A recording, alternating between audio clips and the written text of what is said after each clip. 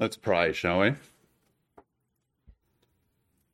Heavenly Father, we come before you this morning, Lord, having sung songs and heard a message from John to the kids, Lord, and in all of it, Lord, hearing some amazing words about who you are, Lord, about your word and the way that you reveal it to us. And Father, we pray this morning as we come before the Bible, before your text, Lord, that we come before it humbly. Father, we could read the words, we could study the text, Lord, and we could come away after doing this for a lifetime with absolutely nothing if you are not present, if you are not working and revealing who you are and your truth to us. So we pray this morning, Lord, as we listen, that you give us the ears, as we read with our word in front of us, that you give us the eyes, and Lord, that you would be softening our hearts, our new hearts, Lord, to receive your truth, that it might guide us and teach us, Lord, and give us the life that we need from you. In Jesus' name, amen. Well, this chapter of 1 Samuel begins with those words. In those days, the word of the Lord was rare. There were not many visions. Ray mentioned this a few weeks ago in his introduction to this sermon series. And I wonder if you've considered what life would have been like for Israel at that time without the word of God in their lives. What would our lives be like if we didn't have the word of God? What if he had never given it to us? How would the world have turned out if after Adam and Eve sinned in the garden, that God never spoke again? He just sustained creation and let the scene unfold without interaction. Would it really have been that bad? What would have happened when Cain killed Abel? With God's word, Cain is cursed and removed from the family, but without it, Cain, the one who killed his brother, returns home and plays older brother to Seth and the other siblings. Who knows how that would have turned out? Would humanity have even reached a third generation? What of the flood? Here, God's word plays two roles. It judges the wickedness of humanity and brings about destruction, but it also saves Noah and his family, providing a new start of sorts for humanity. Without God's word, there would have been no judgment, no flood, and no saving of the one faithful family on earth. How long, I wonder, Noah's family and his faith would have lasted in that environment without God intervening. Then what? Skipping on a few occasions because we only have so much time to hypothesize this morning, what would happen to Israel when they were enslaved to Egypt? God's word worked mightily in those times, didn't they? 10 plagues that decimated a nation, showing the power of Yahweh to the world and saving the Hebrew people for himself. But of course, if the word wasn't there, nothing changes. There would be no people of God. And in fact, without the word of God, then there wouldn't have been a revelation at Mount Sinai, no 10 commandments, no temple, tabernacle, no sacrificial system, no prophets or priests of our God, no understanding of sin, holiness, or heaven. Without God, without his word, there is no Christ on earth. Jesus is described in John as the Word of God, so there would have been no incarnation. No instruction in God's love and forgiveness and holiness that we find in the Gospels. No instruction in who we are or how we are to live with one another. And every truth that we would hold dear in that world would have just been made up by ourselves. No guidance, no direction, no miracles, no church, no salvation. Would it really have been that bad? I think it would have been. Without the Word of God present in the world and in our history, our lives, and that of the people around us are an exercise in utter futility. Without God, humanity's path in life only seems to ever lead to destruction. From the beginning, humanity, we have been utterly reliant on God's Word to save us.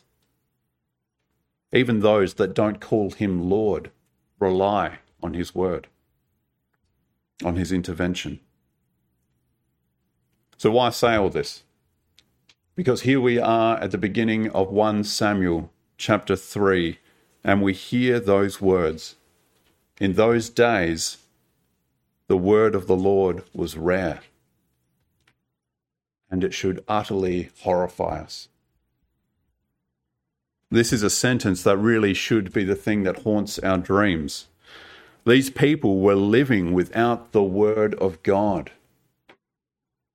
To use a phrase from my youth, they were stuffed.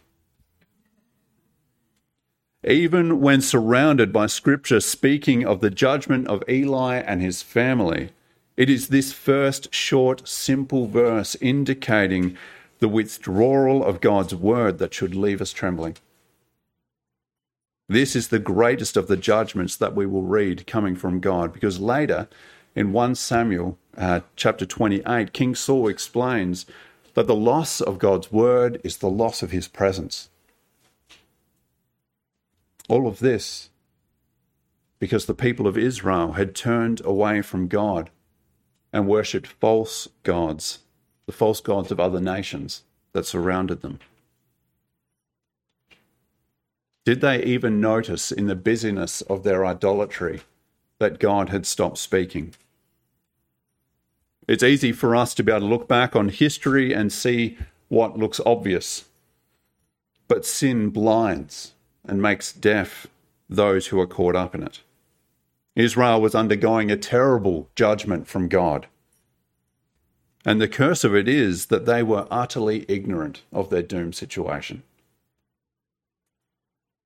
Now, it's easy for us to cast that first stone at Israel at this point, isn't it? But the blindness to the movement of God due to sin is as true for us as it is and was for them.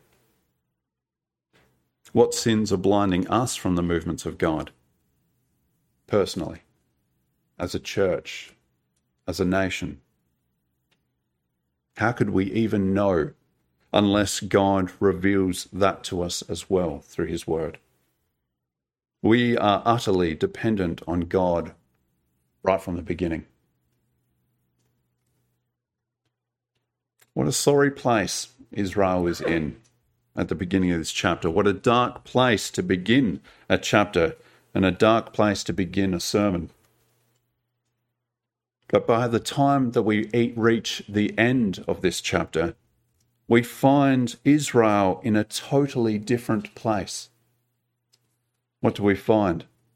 From verse 19, the Lord was with Samuel as he grew up, and he let none of Samuel's words fall to the ground. And all Israel from Dan to Beersheba recognized that Samuel was attested as a prophet of the Lord. The Lord continued to appear at Shiloh, and there he revealed himself to Samuel through his word. And Samuel's word came to all Israel. The word of God has returned. He is active and present again with the people. There is hope again for them. The question we are left asking then is this: what in the world has happened in this chapter to so severely reverse the situation? Why has God now decided to reveal his word? Well, a sad fact is that God's action here has not been inspired at all by the actions of Israel. It does not even seem that as a nation they were crying out in the darkness. Judges ends with the words, "In those days Israel had no king, and everyone did as they saw fit." No lament, no remorse, no repentance. So why? Why did God reveal himself now? Or another question, why has God ever revealed himself? In all those instances that we have spoken about in biblical history, what brought about his word? At none of those points was it deserved. Many of them it was never called out for or wanted. So why? Love. Love for his creation, love for his people, and love for his own name. He knows that without him we are bound for catastrophe, and he does not desire that for his creation. He would have us with him. Love is why he continually gives us his word in power, a word undeserved and a word bound up in grace. He reveals himself by means of a prophet, someone that will speak the will and desires of God to the people, who will act as a messenger of God to men in both the words that they have and the lives that they live before them. Now, Moses was the last national prophet before Samuel. He was the leader of the nation during times of significant change, for they had no king. Through Moses, God formed the nation and instituted the ways that they were to live as a people. He provided them with guidance and judgment in their personal lives and in their national life. But Moses was also imperfect. He sinned. He misled the people at times. And rather significantly, while the nation continued on, Moses died. And he left them profitless. However, in Deuteronomy, in Moses' final words to Israel, in chapter 18, he says this concerning their future in the promised land. "The nations you will dispossess listen to those who practice sorcery and divination. But as for you, the Lord your God has not permitted you to do so. The Lord your God will raise up for you a prophet like me, and among you, and from your fellow Israelites. You must listen to him." And here now in chapter 3 of 1 Samuel, what do we have? But a young Israelite boy being raised and called by God to be his prophet among the people. Samuel was to be the leader of the nation, as Moses was, to lead the people in the ways of God, knowing his heart and mind. A man that would go before the people, revealing the will and character of God to them.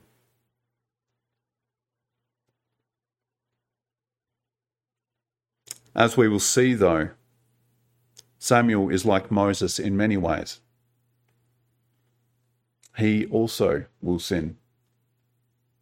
He will make mistakes and mislead, and he will ultimately die, leaving the people once again. It is for this reason that Samuel is really only a partial fulfillment of the prophecy from Deuteronomy. Ultimately, it is Christ who will fulfill this prophecy to its completion, raised up from among the people in Israel to lead and go before them as a prophet, as a priest, as a king, without sin, forever. Always revealing the word of God to them, bringing the word of God to them. Through him, we see the fullness of God, expressed to us in his words and life, leading us, me and you, towards God forever. Now, we may be tempted to think that because we have the Bible, this book, we are safe from the worries of this chapter, that we can't be without the word of God. We are not dependent on a prophet to deliver the word to us. Each of us, after all, is secure in the knowledge that we have 2 or 3 Bibles each. We will never be starved from his word with the banquet that we have. But to have God's word is so much more than simply having words on a page, isn't it? We can have the Bible and even read it and still see nothing. We can eat and never be satisfied. Or worse yet, and closer to Israel's condition, we can have no appetite or desire for his word at all. We too can feel the loss of God's word in our lives. You and I are as dependent on the provision of a prophet, of the word of God, as Israel was. But ours is in heaven, leading the people of God forever and through the Spirit always at work, revealing the word of God to us. So, if the role of a prophet is to reveal God to us, what does Samuel reveal about God in this passage? First, we see Samuel reveals that God is gentle and kind. Look at how he calls Samuel. I don't know how you guys read kids' books, if you've ever done it, not for your own pleasure, but usually for the children around you. I personally use voices for all the different characters. Someone like Eli would have a soft and breathy voice of an elderly man.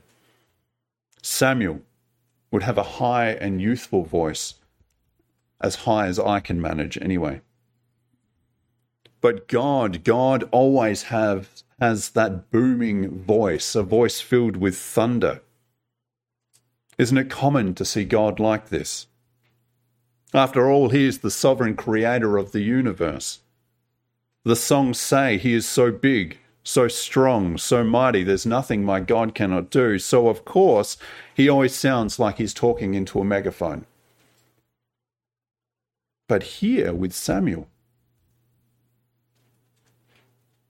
who is young and described as having not yet spoken to the Lord, and not to mention asleep, God calls his name, with a voice loud enough to wake him, but gentle enough to be mistaken for an old man in an adjacent room. Here is this same sovereign creator whose voice is described to melt mountains by the Psalms, gently and intimately calling the name of a child to come into his service. This is Samuel's first impression of the God that he will serve for the rest of his life. Furthermore, God is patient in his calling to Samuel. When I call Grayson my son to me, I often find myself calling his name more than once. But for me, after the second time, I begin to grow frustrated. After the third time, even more so. My voice grows louder, sterner, grumpier, scarier. No, it's hard to imagine. God calls Samuel's name 4 times, and at no point does he grow impatient or frustrated or scarier. He patiently waits while a young boy grows to understand what is happening under the instructions of Eli. So familiar are we with the understanding that the powerful care little for the humble. Yet here the most powerful is humble. In this gentleness Is this gentleness an aspect of your understanding of who God is? Have you noticed his gentleness in your own life? Each of us has a story like Samuel's, where God has given us a gentle revelation of his nature.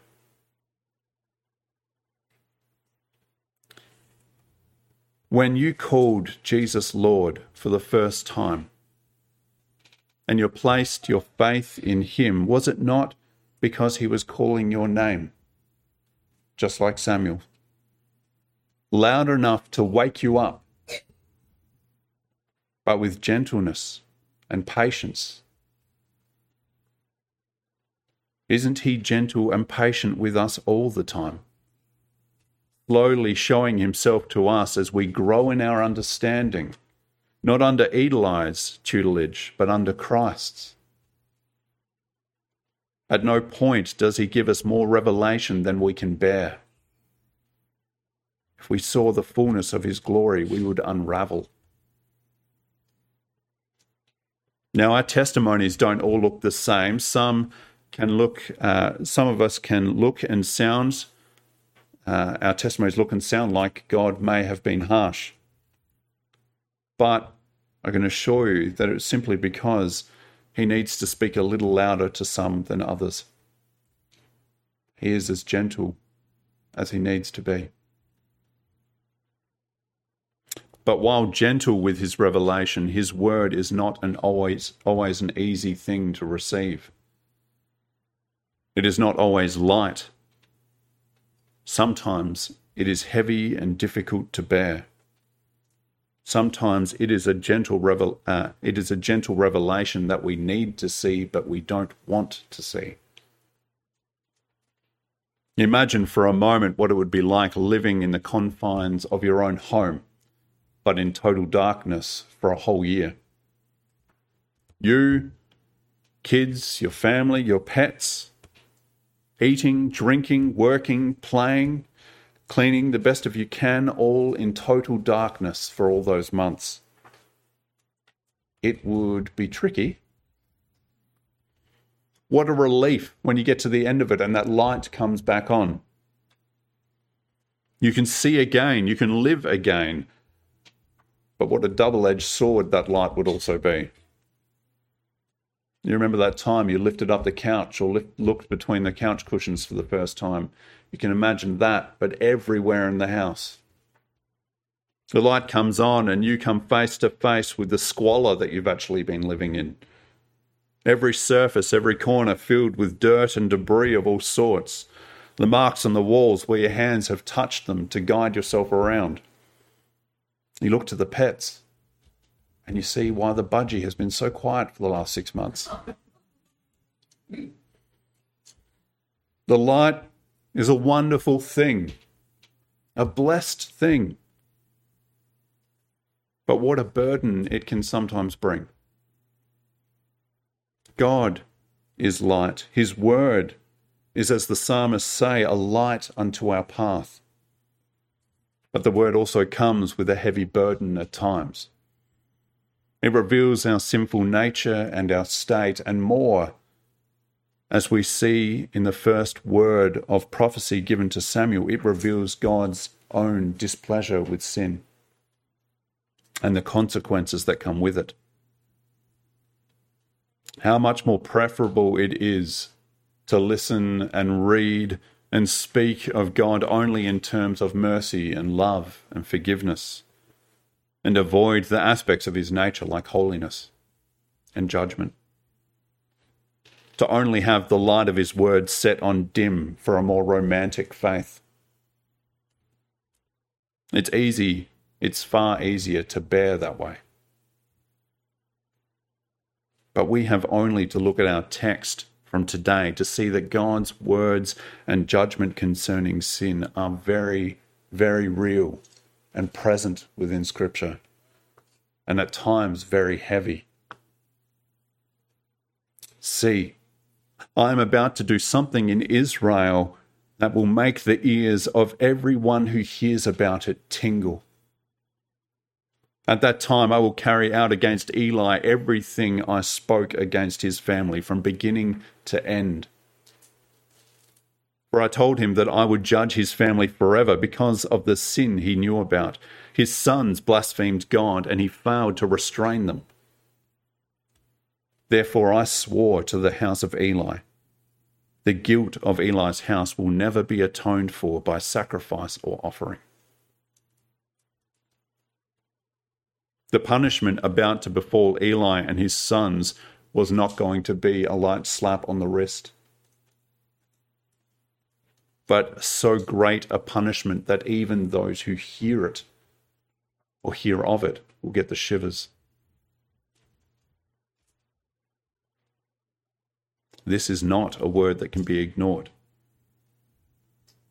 It is also a heavy word for poor young Samuel to receive, the first word that he is to share with anyone in his role.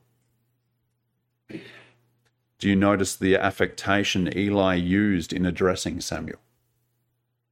In verse 16, Eli called him and said, "Samuel, my son." My son. Samuel has grown up since leaving Hannah in the temple with Eli as his master, and they have grown in affection for one another. And now Samuel, having spoken to the Lord, has a word of judgment for this man. Is it any wonder that Samuel was afraid to tell Eli? He didn't want to. What a heavy weight the word of God can be at times. How often, even in our brief look into biblical history, it was judgments of God that were being delivered. And it was a heavy word each time. Cain was cursed to leave the only family on earth. The world was flooded. Everyone but one family destroyed. Egypt decimated. Sin was judged. Yet in each instance, how often these heavy words also came with salvation for the faithful. For Seth, for Noah and his family, for Israel. Here in 1 Samuel, the word is heavy against Eli as God meters out his justice, but more than that. God is doing it for the good of the people and for his own name. Cleaning house to install a new priest and prophet to guide the people into the future, into relationship with him.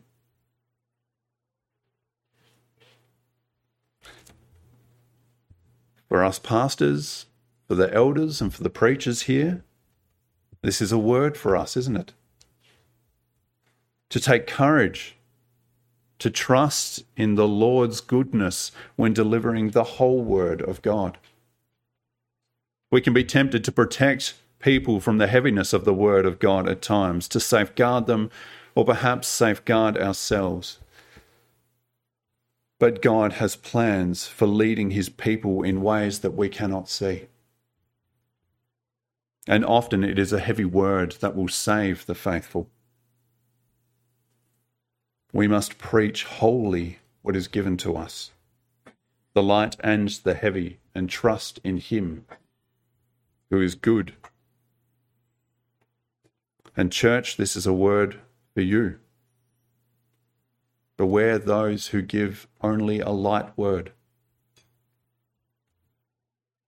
They may rob you of God's goodness. So what have we seen of God in this chapter? We have already spoken of how God has been gracious in returning his word to Israel, despite them not changing one iota. We have spoken of a sovereign God dealing gently and patiently with a young boy. And we see of the judgment that is handed out against a man. How do you go reconciling these seemingly contradictory characteristics of God. That he can be gracious to Israel, patient with Samuel, and yet damning to Eli. And that with exception of Eli, none of it was deserved. Israel sinned. Samuel was a young boy, but he was a regular young boy, and I'm sure sinned along the way. They deserved punishment too. Yet God was gracious and gentle with them, and not to Eli. Does God simply choose some and not others? In Exodus 33, Moses is pleading with the Lord on Mount Sinai, that he might know him, that he might know his ways and see his glory. And the Lord says, I will cause my goodness to pass in front of you, and I will proclaim my name, the Lord, in your presence. And this is the name that he gives to him. I will have mercy on whom I will have mercy, and I will have compassion on whom I will have compassion.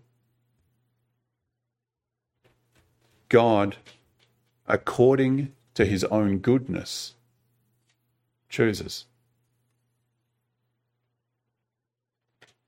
Eli said it best after he heard the judgment of God come from the mouth of the one he called Son. What did he say? He is the Lord. Let him do what is good in his eyes.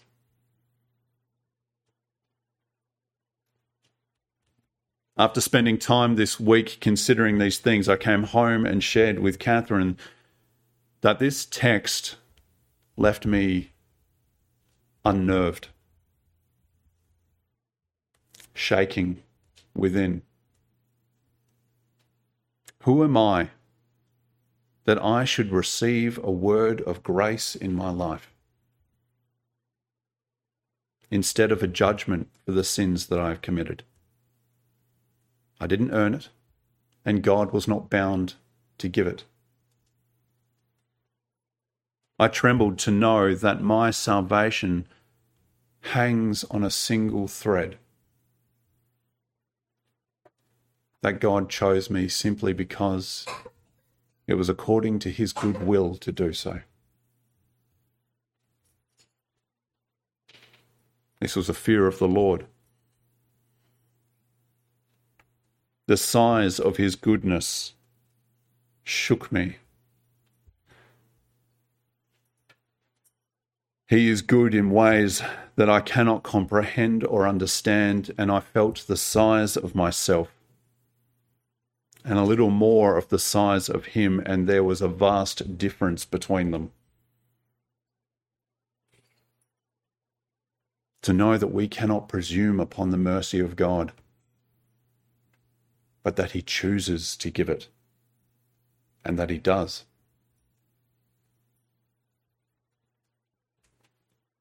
You and I have received this word because he chose to give it to you. Not because he had to, because it was a part of his good will. He is the Lord. Let him do what is good in his eyes. Let's pray.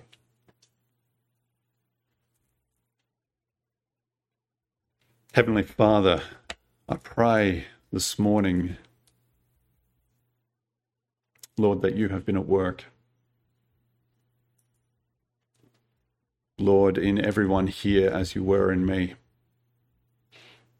Lord, revealing to us some truth of who you are, or what we are ready for at least. We give thanks, Lord, that you have taken such a great care of us, of this world, of this people. Lord, that time and time again through history you stepped in with your word to guide us, to direct us, to save us. Left to ourselves, there was nothing. We would not have lasted. How many times you needed to save us even within that first book of Genesis.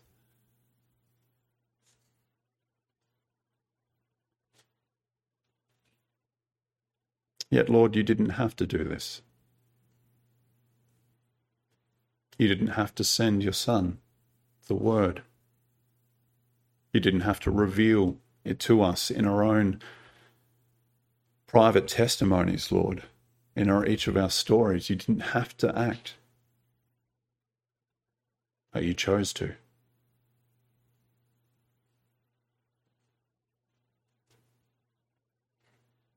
Lord, thank you.